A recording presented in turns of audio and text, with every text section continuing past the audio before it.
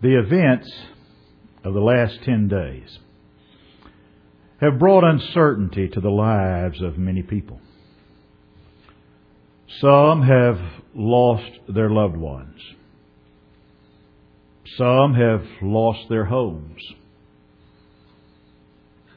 Some have lost all of their material possessions, escaping only with the clothes that were on their backs. As you watch the news reports that come from the Gulf Coast of Texas, whether you're listening to them interview the mayor of Rockport, the city that suffered such utter devastation, a city that right now they're anticipating that perhaps as high as 60% of its residents will never return. And you listen to that mayor talk about his city and talk hopefully about his city in a voice that quivers and cracks with emotion. Or you see people as they're hauling their material possessions out of their flooded homes to the curbs and piling everything they own there because it's been damaged by the floodwaters. And it brings tears to your eyes. Towns in the immediate path of Harvey suffered massive destruction. The Gulf Coast area has suffered massive flooding. And accordingly, Governor Abbott declared today as a national day, as a day of prayer for Texas, in Texas. President Trump called for a national day of prayer today. And I find that commendable on their part. Because from America's beginning, we have been a nation of prayer. In the meetings of the Continental Congress, they began with prayer. And yet, though perhaps the events of the last 10 days have brought about this proclamation for a day of prayer for Texas, and though the events of the last 10 days have brought about the proclamation of a national day of prayer, should we just pray for Texas one day a year? Should we just pray as a nation one day a year? The longer I live and the longer I preach, and that's been a number of years now, and the longer I attempt to serve the God of heaven in the way that God wants me to serve Him, the more convinced I am that very few of us are making of prayer what it is our privilege to make. I'm afraid that for a lot of people today, prayer as a working force has become a lost art. Now maybe some of these folks have been silenced by intellectual difficulties. They've decided, well, I really don't believe in God that's going to answer prayer. Or maybe some voices have been silenced in prayer because of moral difficulties. In the secret place and meeting with God, they have been brought face to face with surrenders that they were unwilling to make. When called upon to give up self or to give up prayer, a lot of folks over the years have chosen to give up prayer. And yet by far, I think, the greatest number of those who have ceased to pray, and the greatest number of those for whom prayer as a working force has become a lost art, I think they've ceased to pray through no definite conviction of the futility of prayer. I think perhaps what has happened is that we have drifted into a habit of prayerlessness. We've allowed the prayer hour to be crowded out of our lives.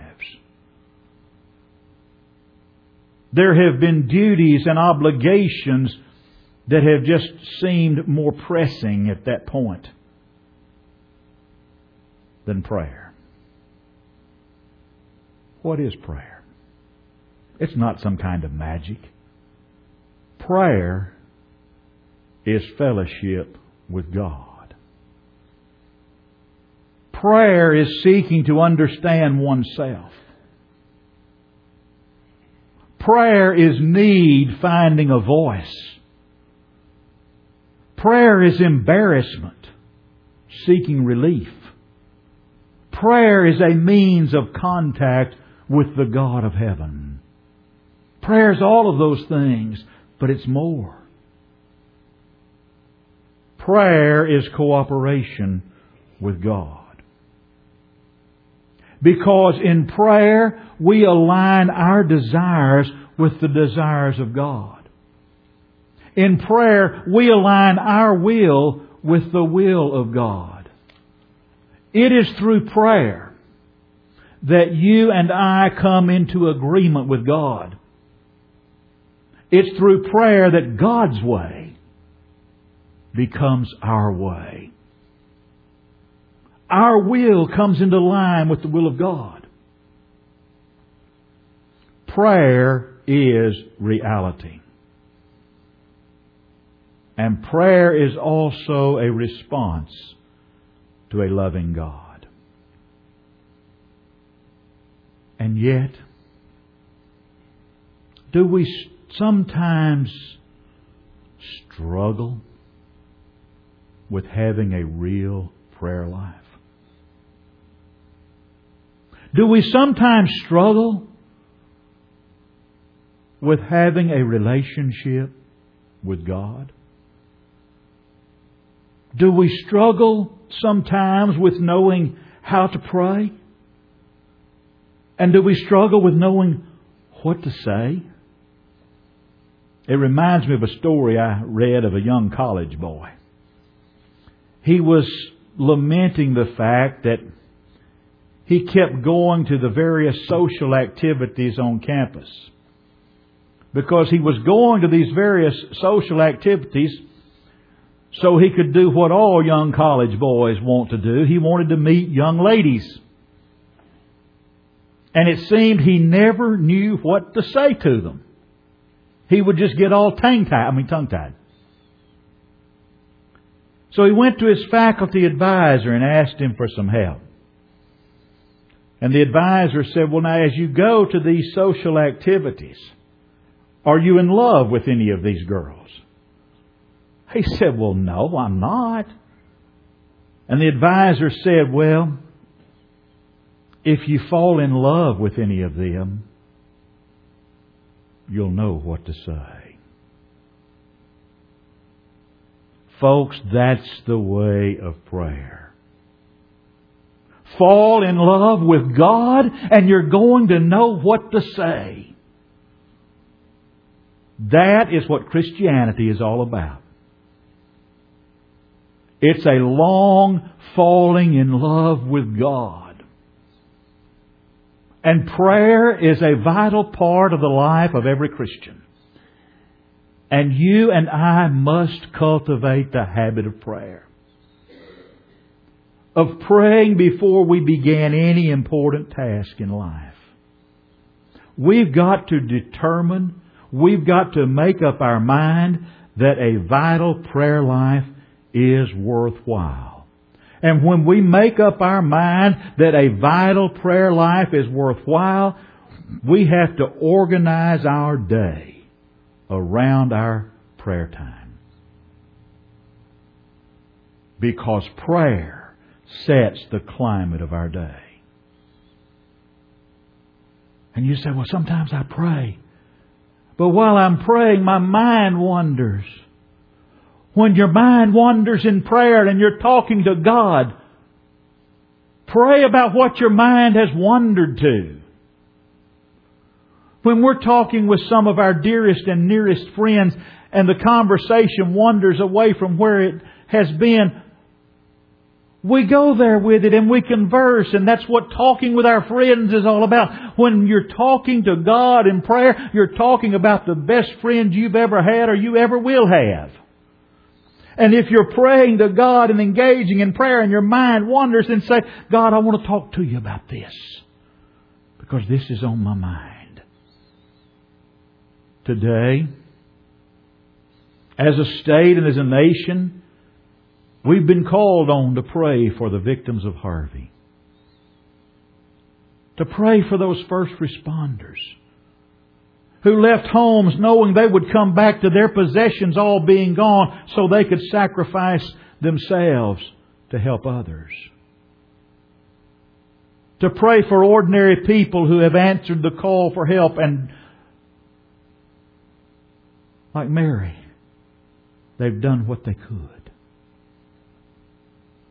Folks, there is a specific name for prayer that's sent up to God on behalf of someone else. It's called intercessory prayer. And too often, the common denominator of our prayer is somewhat selfish. Too often, the common denominator of our prayer is, God, I need you to do this, and God, I need you to do that, and God, I want, and God, I must have. And we're concerned with our own desires and our own wishes and making sure that God grants our desires and God grants our wishes. But folks, the most noble of prayers are those prayers that are sent to the throne of God on behalf of someone else. As Jesus Christ walked up and down the dusty roads of Palestine, His prayer was for others. In John 17 and verse 9, Jesus said, I pray for them.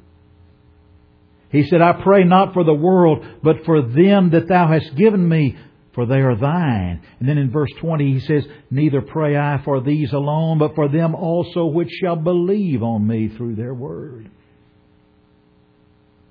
Then here's what Paul had to say about Jesus in Romans 8 and verse 34. He said, who is he that condemneth?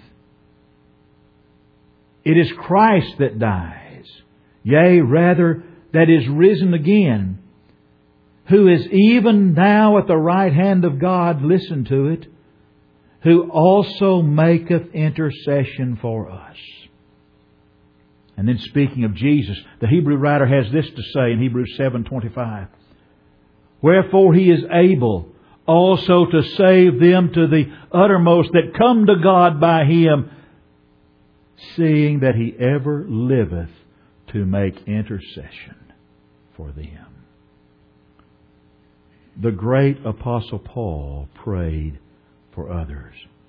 I want you to listen to Paul's words. I'm going to read from Ephesians chapter 3, and I'm going to begin with verse 14.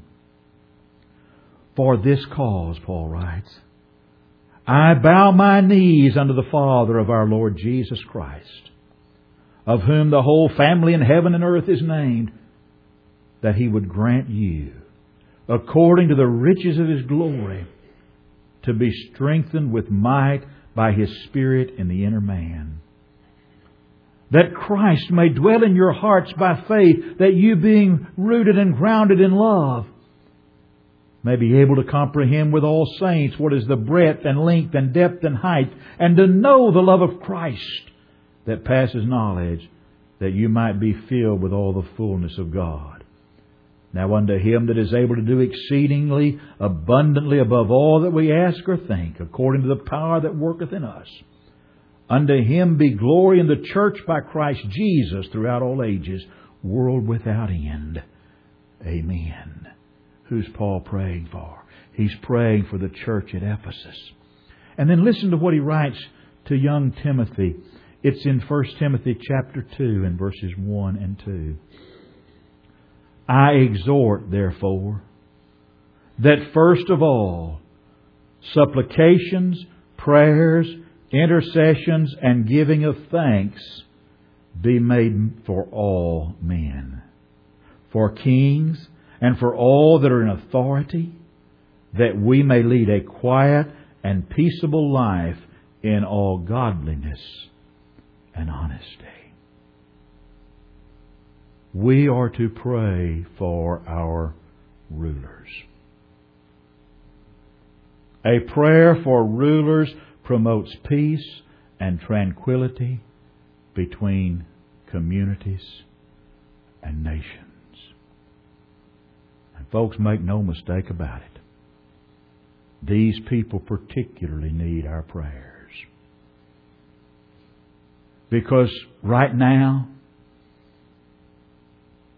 they're having a wonderful moment of everybody joining together, wishing the very best for those who've been ravaged by the storm called Harvey. In another 10 days, they'll be back at their old pettiness of politics. And we need to pray for them. We need to pray for them that they can put aside differences and do what's best for people and not for their own self-interest. These rulers we have, these in authority, those that serve in the Congress, the Senate, the State House, the governors, every one of them, they're all exposed to many dangers.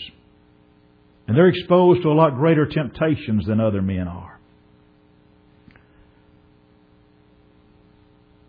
God has the power to influence their actions. And we must tap into the power of God. They have the power to promote the well-being of the church. Paul said, pray for them. Why, Paul? That we might lead a quiet and peaceable life in all godliness and honesty. The duty for us to pray for our rulers is not affected by them being pagan or non-pagan. It's not affected by whether or not they are oppressors or persecutors or whether they are even aggressively anti-religious. We're just to pray for them. In fact, when we have rulers that are aggressively anti-religious, when we have judges making court decisions that are aggressively anti-religious, we should pray the more earnestly for those kind of rulers, for those kind of judges, that God would touch them and pray for them, that God would change their hearts. It's kind of like I told you this story just a few weeks ago, but it perfectly illustrates the point, so I'm going to tell it again. But it's like that church, that congregation, that their building was just falling down around them. And the preacher made a big appeal, folks. We need people to step forward to come up with the money to rebuild this building. And there was a man sitting about 3 rows back. Wealthiest man in this little small town. Had a reputation that Abraham Lincoln suffocated in his pocket. He squeezed him so tight. But oh, he had money. And he stood up and said, "Preacher, I want to pledge $50 toward us building a new building." Well, as he sat down, a chunk of plaster turned loose of the ceiling and hit him right on the head.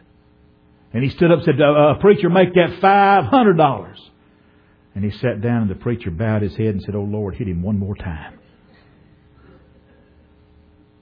Well, you know, that's kind of the way we need to pray for some of our aggressively anti-religious, anti-Christian judges, congressmen, senators, and rulers in this country.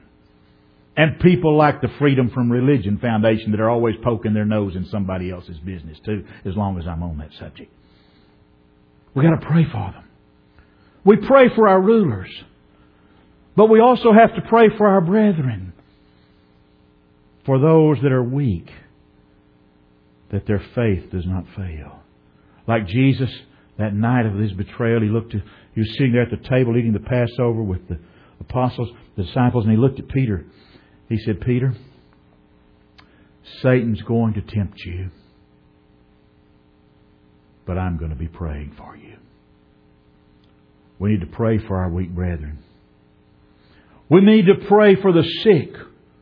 As John wrote to Gaius, "Beloved, I pray above all that thou may prosper and be in health even as thy soul prospers. For the elders that rule over the church, that they might rule wisely and they might rule well. Paul called the elders of Ephesus to him in Acts chapter 20. He bid them farewell, and in verse 36, they all knelt together and they had prayer. Pray. Pray for me that I can preach God's Word faithfully. Pray for those who are brokenhearted, that they might be comforted. Pray for every brother and every sister, that their spirit and soul and body might be preserved entire and complete till the coming of the Lord. We've got to pray for our rulers. We've got to pray for our brethren. Oh, I wish that the Lord had left this part out of my Bible.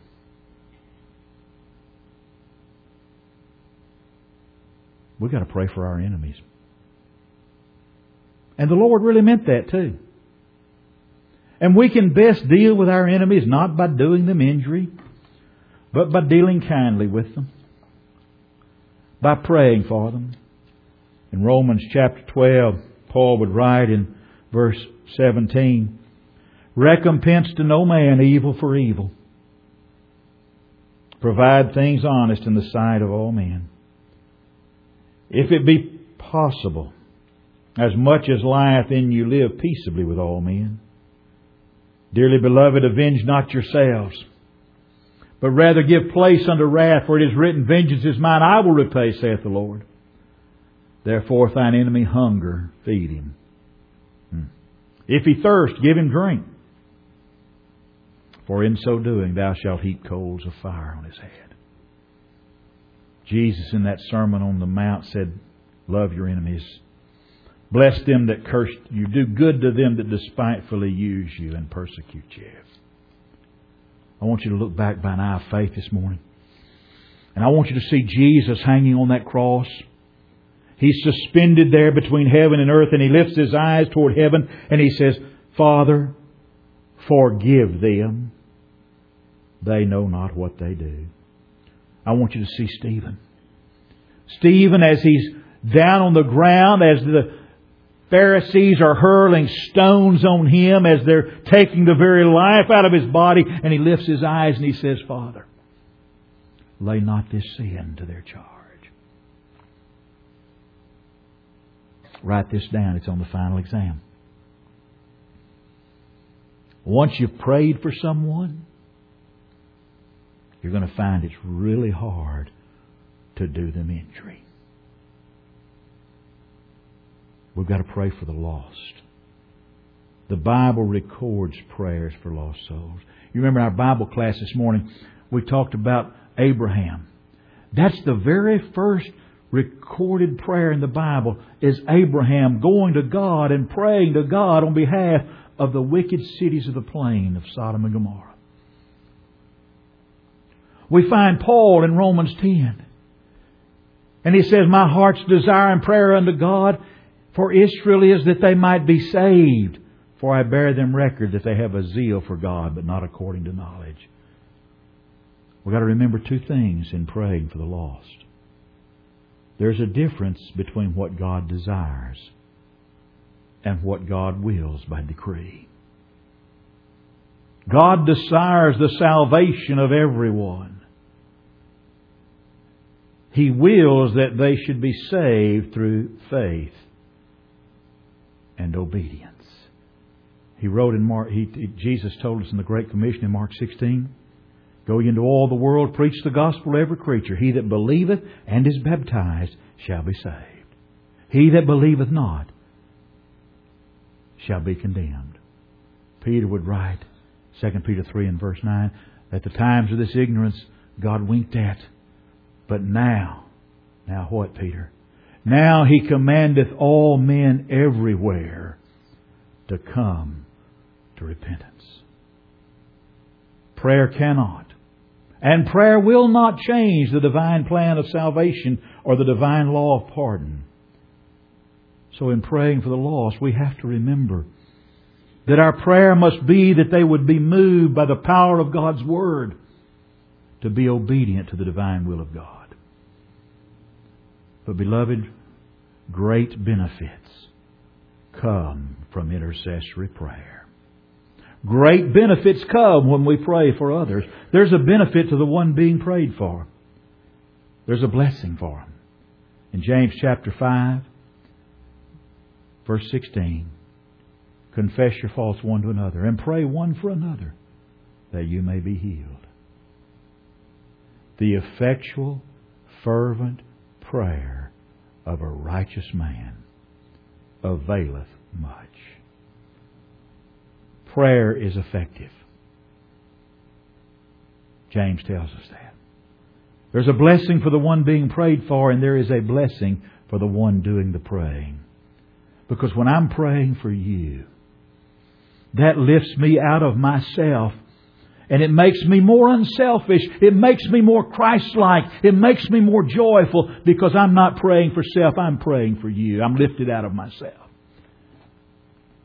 Paul writes to the church at Philippi, Philippians 1, 3 and 4. I thank my God upon every remembrance of you, always in every prayer of mine for you all, making request with joy. If I'm going to pray, if I'm going to pray to God on behalf of myself, if I'm going to pray to God on behalf of you, I've got to be on praying terms with God. And being on praying terms with God means that Jesus Christ is the Lord and Master of my life. You've heard this before. If Jesus Christ is not Lord and Master of all of your life, He is not Master and Lord at all in your life. It's His invitation as we stand.